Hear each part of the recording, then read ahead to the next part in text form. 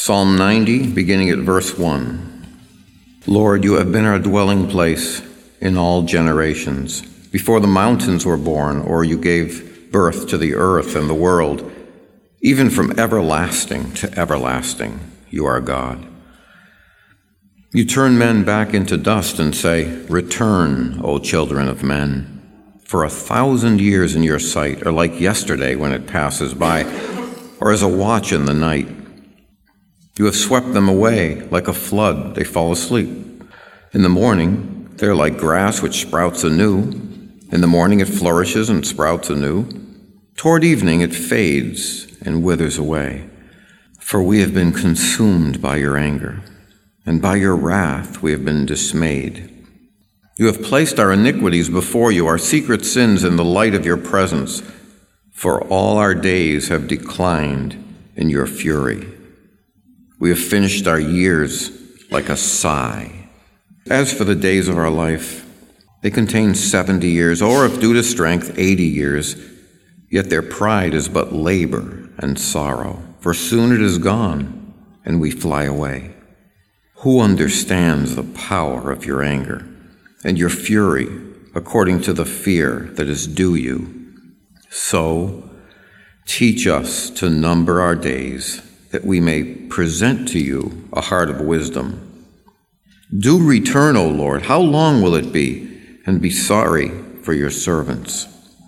O satisfy us in the morning with your loving kindness, that we may sing for joy and be glad all our days. Make us glad according to the days you have afflicted us, and the years which we have seen evil. Let your work appear to your servants, and your majesty to their children.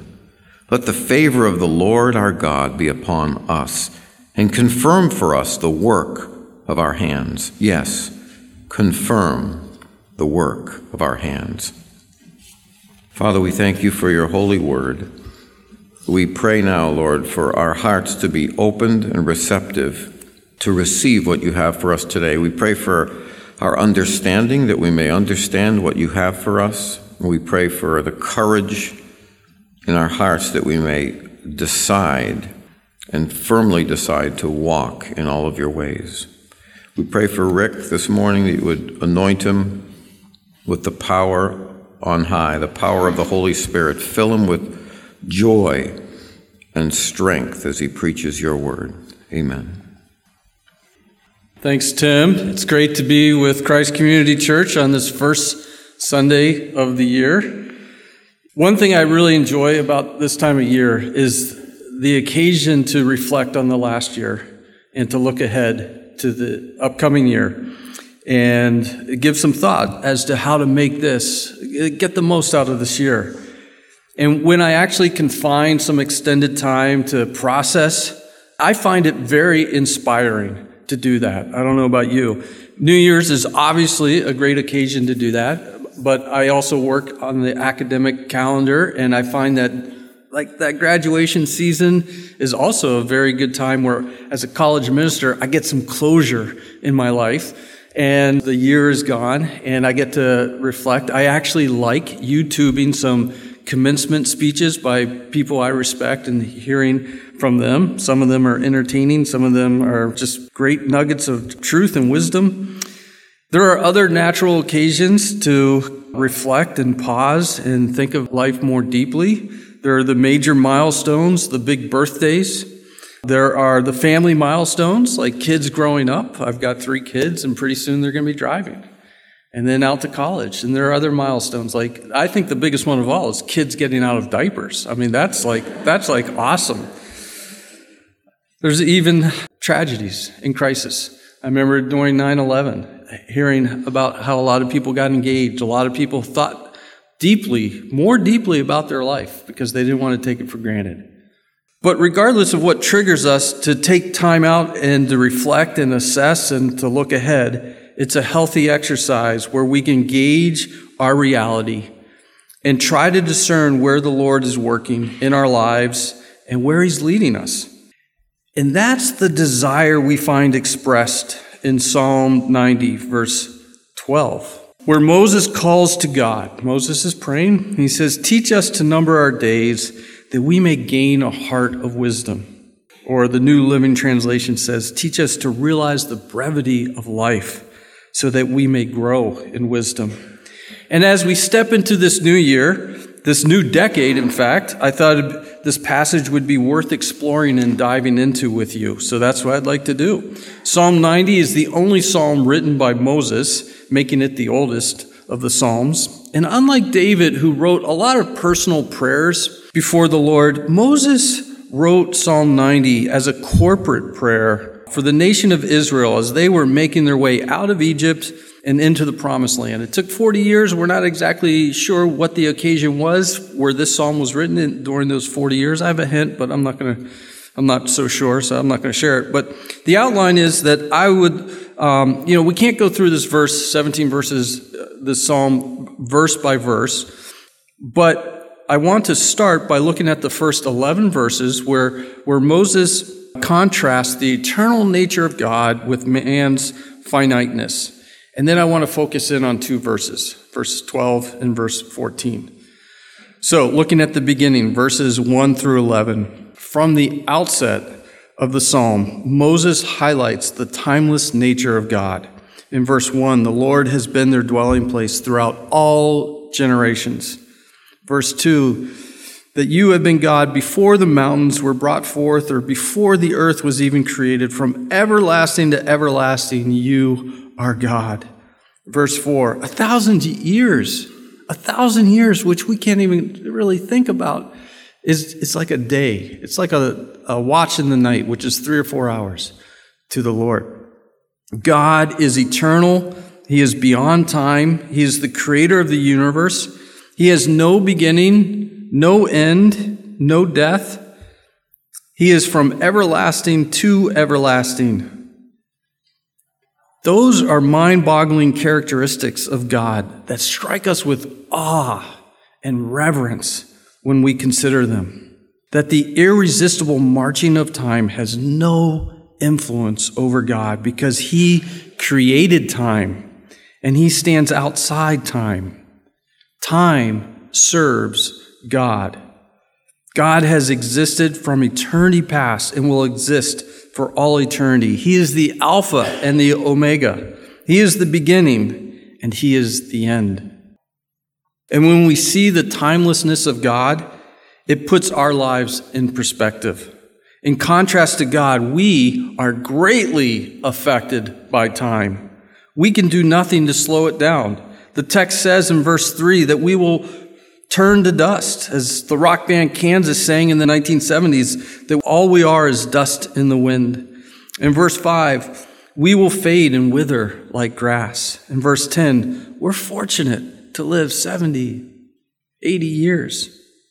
We are temporary beings that burst forth for a few years only to fade as we head towards our eventual decline and death.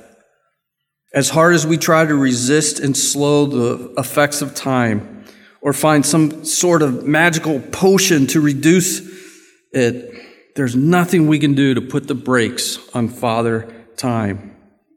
Time is the great equalizer.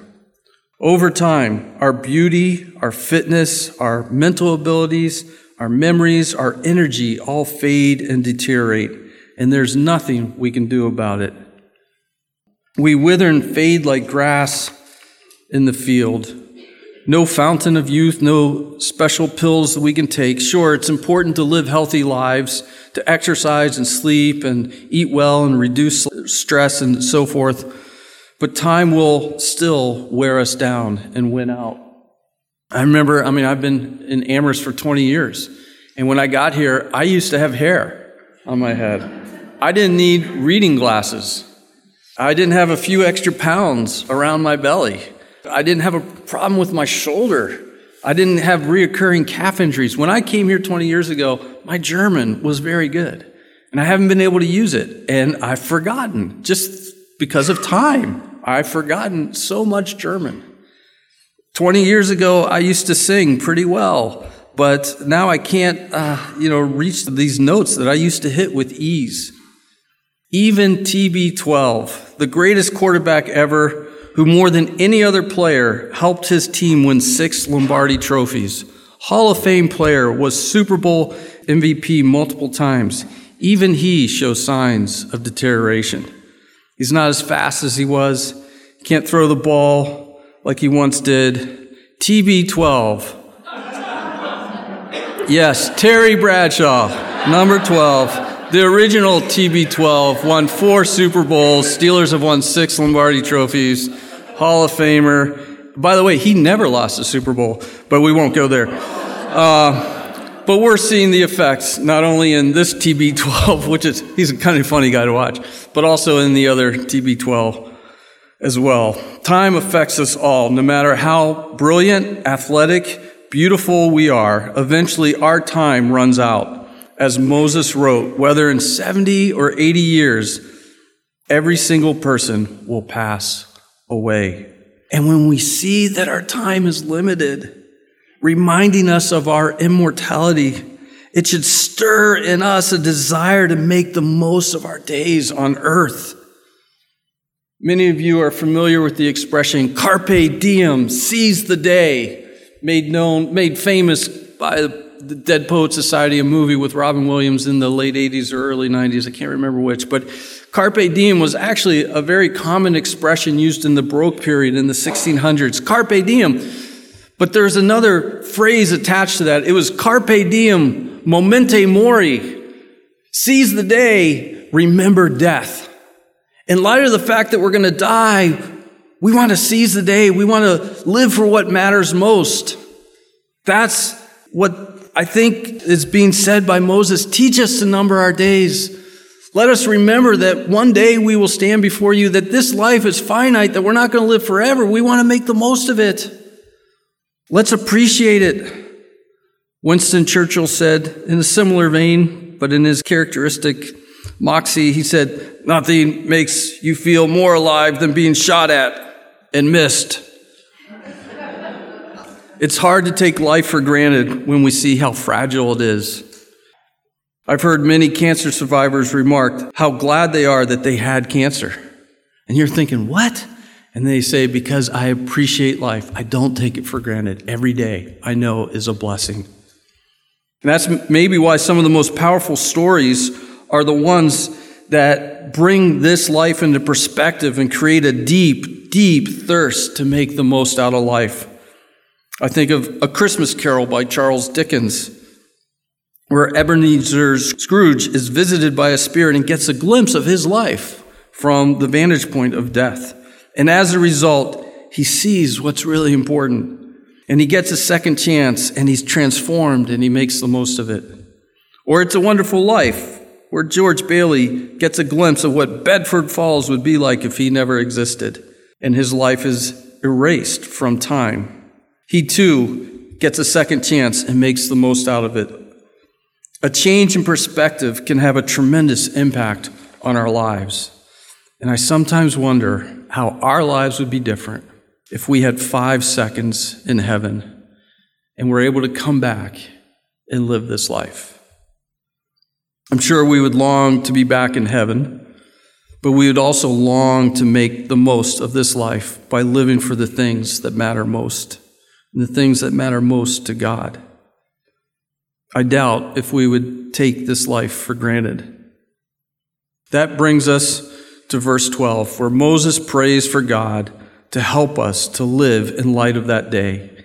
Teach us to number our days, that we may gain a heart of wisdom. You know how some verses hit you harder than others? Verse 12 hits me hard. There's something that resonates deeply.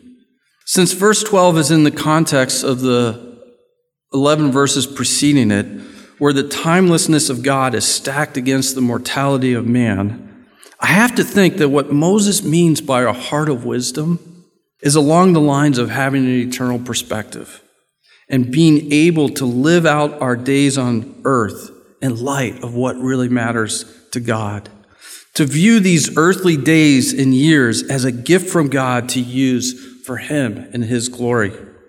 Sometimes I think that this life is a veil with our focus on all these earthly things, temporary things. And I read this psalm, and it lifts my eyes, and it reminds me that there is another world, another life, one that is more important, one that we don't see as clearly, but is just as real. In fact, it's more real. And sometimes we get a glimpse of heaven, we have this eternal perspective, and we thirst to live for that reality over this earthly reality. And I think that's what Moses means when he prays. Teach us to number our days aright, that we may gain a heart of wisdom. That life is a gift. We take it for granted. I take it for granted, but it's limited. It's fleeting. Life on earth won't last forever, and we need to make the most of it. And that leads us to verse 14. As we consider how to make the most of this life, or even this very year, Moses' words speak to us today, where he says, "Satisfy us in the morning with your steadfast love, that we may rejoice and be glad all of our days." The word used, the Hebrew word for satisfy, means to get your fill, to get enough food to eat, to be satiated. Think of eating a meal until you have no more room to eat any further. In the morning, satisfy us in the morning. It's like eating a big breakfast that will last throughout the day. But where do we find our satisfaction? It's not in food, obviously. It's in God's steadfast love. Now, this is a very, very special word. It's one of the top 5 Hebrew words if you're ever going to know Hebrew. It's God's hesed love, his loyal, steadfast, unwavering, unconditional love that is based on his character and who he is, not based on who we are and what we have done. Perhaps the best example of this hesed love is found in Exodus 34, when God reestablishes his covenant with Israel after they sinned. He gave them the 10 Commandments. He spoke it to them in Exodus 20, and he said, "You should have no other idols." And Moses is up on the mountain meeting with God for quite a while, and the people became restless, and they convinced Aaron to make an idol for them, right after God said, "Do not have any idols." And so that wasn't good, obviously. And Moses came down and led the people. And eventually God brought Moses back up the mountain and came down, and he spoke to him, and he proclaimed who the Lord was. And this is very significant because the book of Exodus is about the name of God and who is God. And this is the fullest statement of who God is by God himself in the book of Exodus. And God says, the Lord, Yahweh, a God merciful and gracious, slow to anger, and abounding in steadfast love and faithfulness, forgiving iniquity and transgression and sin. And despite Israel's flagrant sin, God abounds in steadfast love. This is something I try to hammer into our students. This is one thing I want them to internalize before they leave, that God's love for you is greater than your sin. God's love for you is greater than your sin. It's not that God loves you so much, therefore your sin doesn't matter. We are broken and fallen people, and our sin is significant before a holy God. But despite the destructive nature of our sin, God is merciful and compassionate. Our sin doesn't drive God away. It drives us away from him. He doesn't give up. Yes, sin has devastating consequences. It causes harm and pain to ourselves. It causes harm and pain to other people. Ultimately, it causes a spiritual death and a separation from God. And we want to hide and flee from God. But God's hesed love means that while we run away and hide from God, he pursues us. And he initiates with us, not to squash us, not to pay us back for the sins that we've committed, but to offer forgiveness and to restore us to him. And I love in Romans chapter 2 where Paul says it's the kindness of God that leads us to repentance. Because of sin, We hide in a corner and we try to avoid God. And yet God approaches us. And he approaches us with kindness and with gentleness and with hesed love. That's his steadfast love towards us. The Lord, a God merciful and gracious, slow to anger, and abounding in steadfast love and faithfulness, forgiving iniquity and transgression and sin. And throughout Israel's history, they would wander from God, and God would bring them back. And we too repeatedly wander from God. Yet God's love is greater than our sin. Our sin, no matter how significant and destructive, isn't able to destroy God's love for us. In fact, in a very weird way, sin actually highlights God's love. Because when we see the true nature of our sin, we see the true nature of God's love for us. It is because of our sin that God's love caused him to step into humanity. That's what Christmas is all about. Jesus came to earth so he could die on the cross to satisfy the payment of sin that we faced. There is no greater love possible than this. An eternal and everlasting God who is sinless and infinite and innocent chose to suffer and die for finite and fallen creatures that keep messing up. Paul writes in Romans 5, "But God demonstrates his own love towards us in this: while we were still sinners, Christ died for us." That is God's hesed love. Satisfy us in the morning with your steadfast love, that we may rejoice and be glad all of our days. Everyone, even those who don't believe in God, want to find satisfaction and joy and gladness in life. People look far and wide. They look at money and success and comfort and power and fame and travel and drugs and alcohol and credentials and fitness and relationships and entertainment and fashion, and you name it. 3,500 years ago, Moses understood that the only thing that brings lasting joy is knowing God in his unconditional, steadfast love, his hesed love. And as you look to 2020, there are bound to be some tough days ahead. Rejoicing and being glad doesn't mean that there aren't hardships. But those who cling to the Lord's steadfast love and find their satisfaction there will reflect the greatest joy and the most gladness. Well, how do we apply this psalm to our lives as we step into 2020? I thought about how to end this message with some application that would be very practical, that we could leave here and apply to our lives. Maybe some New Year's resolutions to spur your thinking and that you might want to apply. Maybe a handout with various options because we're all at different places. But I want to keep it short and sweet. And so here it is. And I think it's something that everyone here can do and should do. I want to encourage you today, or maybe tonight, or sometime soon, to come before God as Moses did, and simply with a sincere heart to ask him to help you to number your days, to teach you to number your days, that you may gain a heart of wisdom.